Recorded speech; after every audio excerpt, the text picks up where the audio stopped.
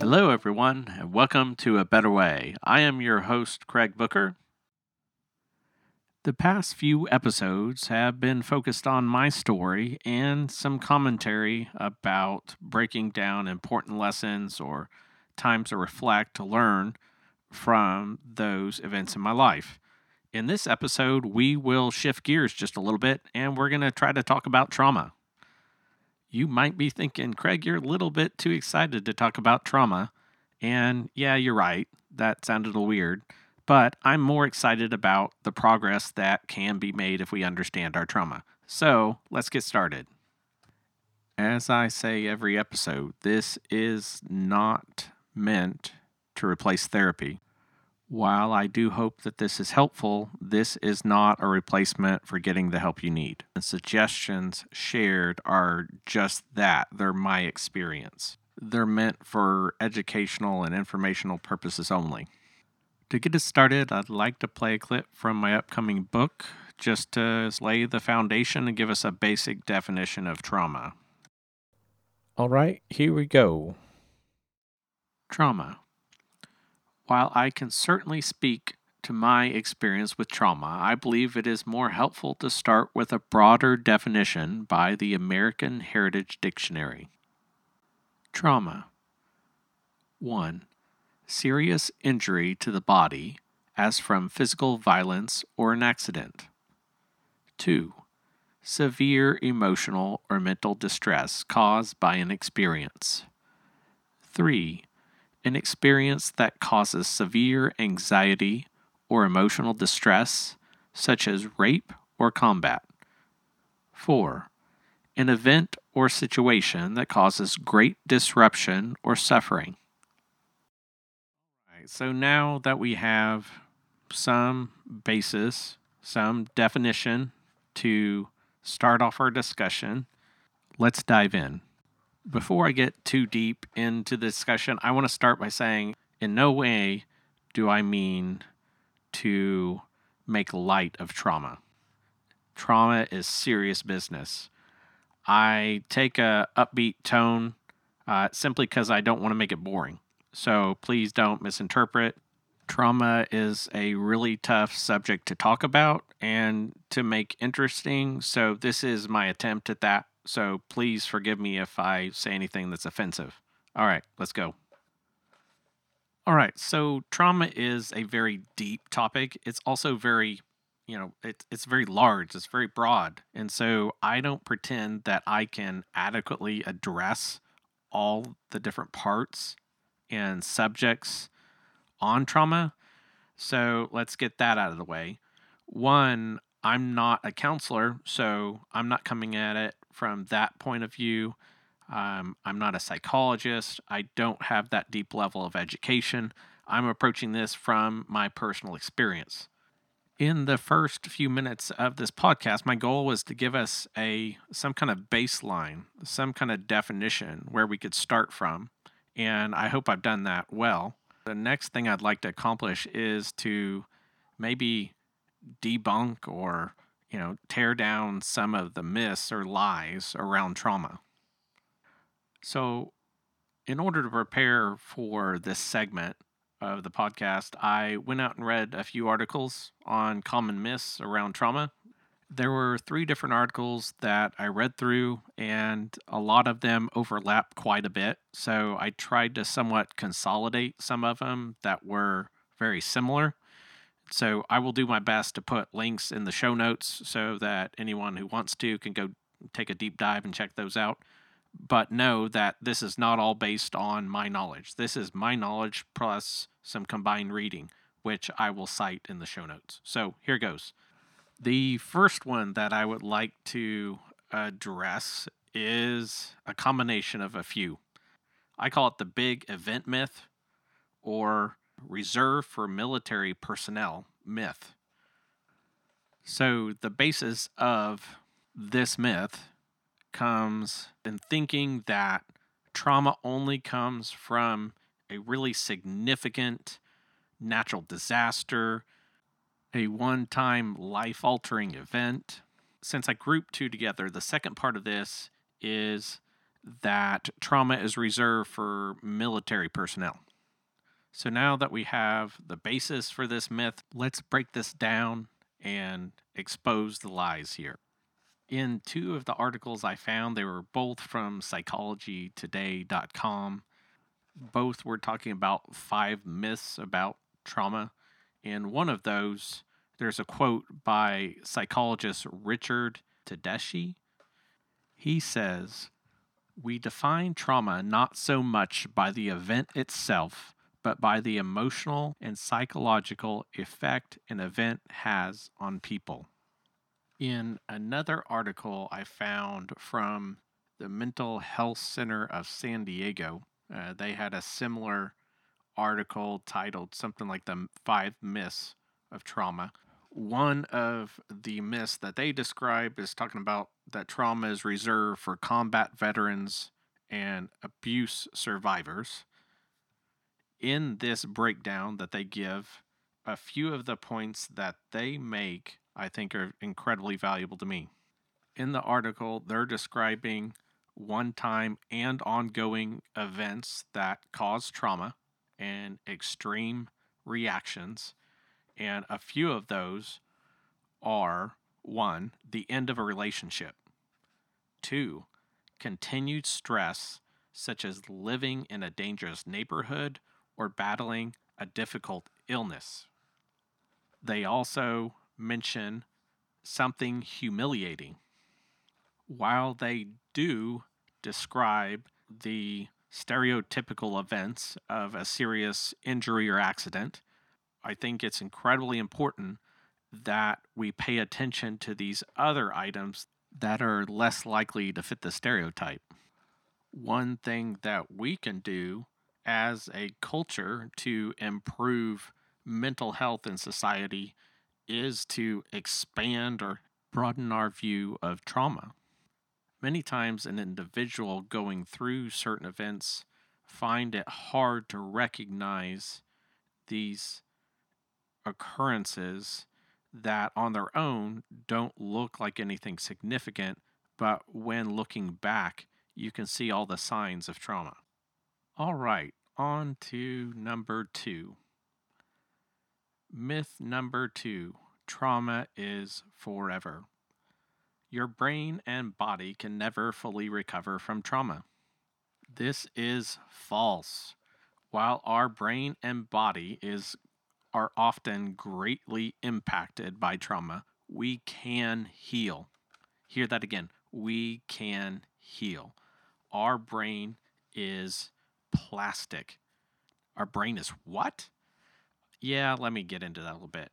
There's this term that's called neuroplasticity. It's a big word. It's hard to pronounce. So it's impressive that I got it on the first time. But what it comes down to, it's the capacity of the nervous system to develop new neural connections. This is important, and let's get into why. Now, you don't have to be an avid reader to have heard the terms reprogramming your brain or rewiring your brain. This is where this term comes in.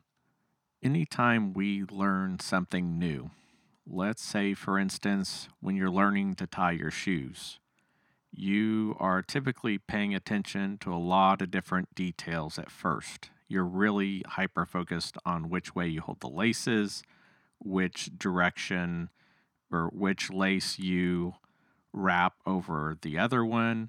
And so you're just paying attention to a lot of details as you make different loops and make the knot. And so as you learn and grow, as you learn to tie your shoes and you repeat the process over time, you pay less and less conscious attention to all those details and you just do it. You don't really think about it. This is where neural pathways come in.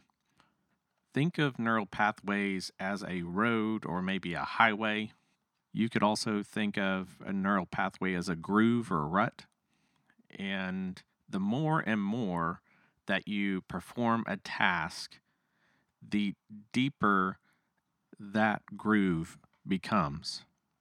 As we try to change our behavior, or if we're trying to change our thoughts, we are essentially starting a new groove. And so at first, it's going to be really difficult. And as we do something more and more, that groove will get deeper and deeper and will take less effort on our part to perform, just like tying our shoelaces. I'd like to read a quote I found. It's from Peter A. Levine. He says, "What is revealed here is the dual nature of trauma. First, its destructive ability to rob victims of their capacity to live and enjoy life. The paradox of trauma is that it has both the power to destroy and the power to transform and resurrect." Myth number 3. If you're strong, you can get over trauma on your own. I also read this in another article as people should, in quotes, get over it or move on from their trauma.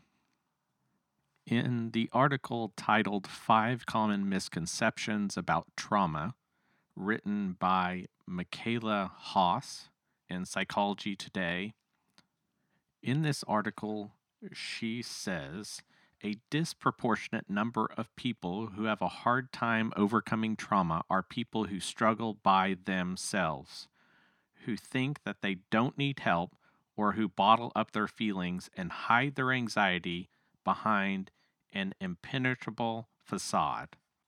Trying desperately, in quotes, to get it together can be fatal. In fact, the Rambo type who thinks asking for support is a weakness is the one most at risk. One of the dangers with this myth or believing this lie is that this lie or this myth implies that those who cannot overcome trauma without help are somehow weak or inferior, which is absolutely not true. Second, this also downplays or discounts the seriousness of trauma. Also, in that same article, I'd like to read a portion of it just because I think it's incredibly valuable. It starts off, while conducting research for my book, Bouncing Forward, I attended the Resilience Boot Camp of the U.S. Army in Philadelphia. I was surprised to find out that one of the first things soldiers learn there is to communicate openly, to admit fears, and to ditch the commonly held belief that, in quotes, asking for help is a sign of weakness, end quote. She goes on to say, the Army has recognized the dangers of projecting only strength. She goes on to talk about the stats around veteran suicide, which only serve to substantiate or support that this myth is completely false. She states that 22 veterans die by suicide each day. That's one suicide every 65 minutes. We have to do more to tear down this myth, to change the perception of getting help.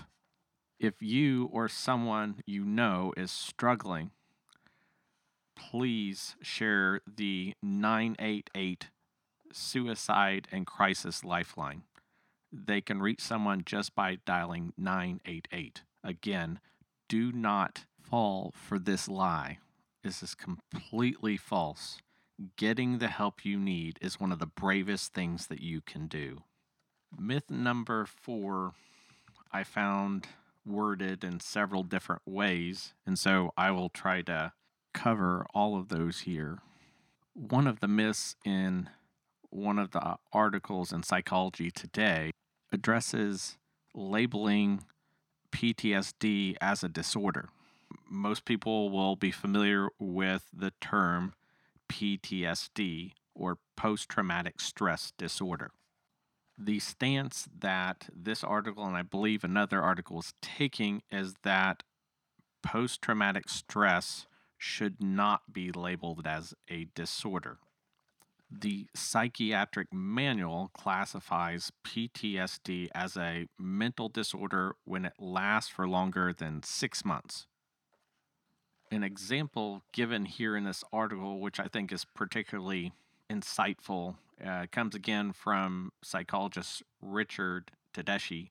He says, when someone crashes their car against a wall at 60 miles per hour, they'll have many broken bones. Do they say they have a broken bone disorder? They have an injury. Same with trauma survivors. They have been injured, psychologically injured, maybe morally injured. They aren't disordered. They're hurt by what has happened. That makes more sense to me, end quote.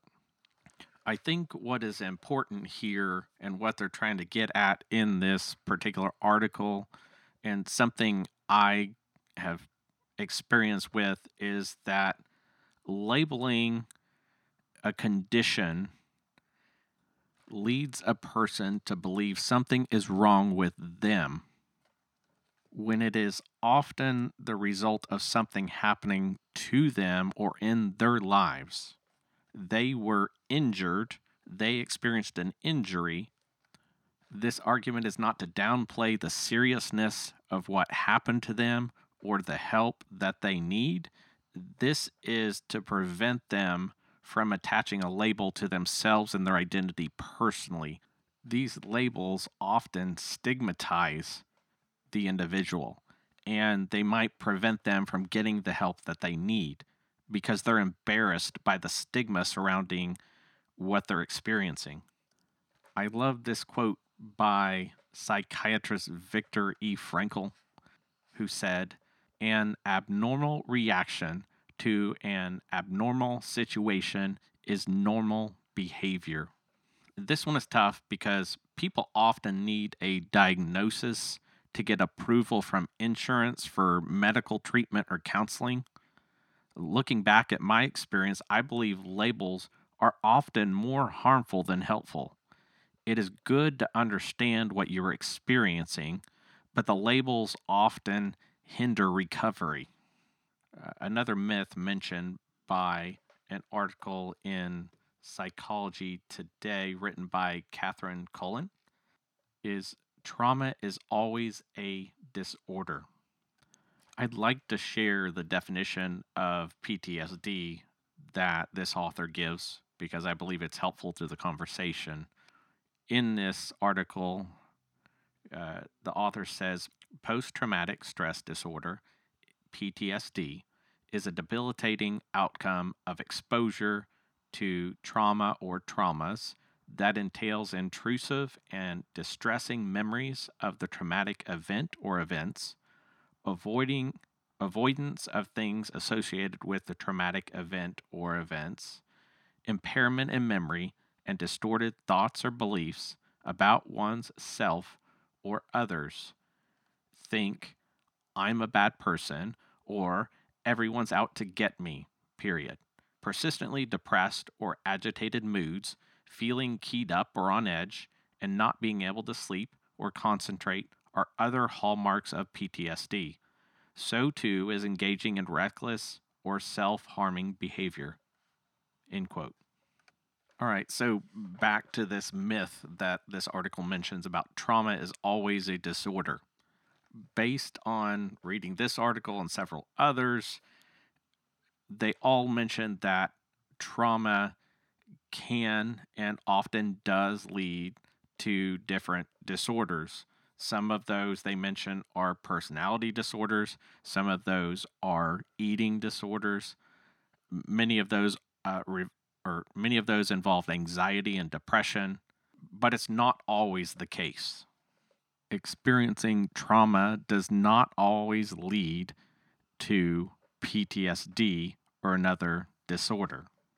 Catherine Cullen, who wrote this article in Psychology Today, mentions in the article that only a small percentage of those who experience trauma will develop PTSD symptoms. She states that around 6 to 8% of the population experiences PTSD symptoms during their lives. So I bring this myth up not to dismiss or to discount individuals that have experienced PTSD or who are struggling because of trauma. What I hope to point out is new insight into common thoughts about trauma. In another article posted on the Mental Health Center of San Diego's website entitled 5 Myths About Trauma We Need to Unlearn, one of the myths that they mention is that trauma and PTSD are the same things. There's no author listed on the article, but I'd like to share a quote from this website. It says, "Trauma is an emotional response to a terrible event. Almost everyone in the world has likely experienced previous trauma at some point in their life, whether it's childhood trauma or something you experienced in adulthood. Many people heal from trauma and move on, but PTSD is a diagnosable medical condition that occurs when the symptoms and effects of trauma don't dissipate and may even worsen." It goes on to say that when you develop PTSD, you don't just experience trauma and the related common responses or common reactions. You have emotional distress and psychological symptoms to the point that it affects your functionality in daily life. End quote.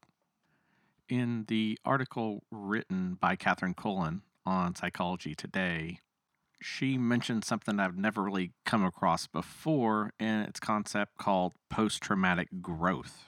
The author describes this as a transformative and positive psychological experience in the wake of adversity that protects people from trauma's negative effects. Half of all people exposed to trauma actually go through this post-traumatic growth. The last myth, number 5, that I'd like to cover comes from Psychology Today, the article written by Michaela Haas. And this myth is nothing good ever comes from a traumatic event. While I think everyone would agree that we would never want to go through the trauma again, the outcomes from this trauma or these events are something we would never want to lose. I personally would be a completely different person if I hadn't experienced or if I hadn't gone through the events that I went through. I certainly do not want to revisit those, but those serve to shape me into the person, the writer, the content creator that I am right now. And I have no idea whether this podcast would even be a thought in my mind if those events hadn't taken place. Without those experiences, I would have a horribly hard time relating to people with anxiety, depression, and other mental health challenges.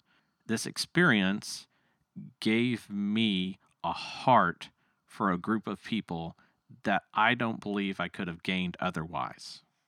These events gave me topics to write about that I couldn't write about without the experience. I believe I still would be a writer, but what would I have to write about? I hope this discussion on trauma has brought light to a often difficult topic to discuss. I hope that it has inspired you to look into it more. If you have trauma that has not been dealt with, or you haven't looked at your life and identified trauma, I hope that it served to inspire you to take a look. That's going to be it for this episode. Again, thank you for listening. Hope that you will hit subscribe so that you'll get notified of future episodes. If you would like to be kept up to date on things with this podcast or things that I'm writing for my book, you can go to my website at craigbooker.com. Again, that's craigbooker.com.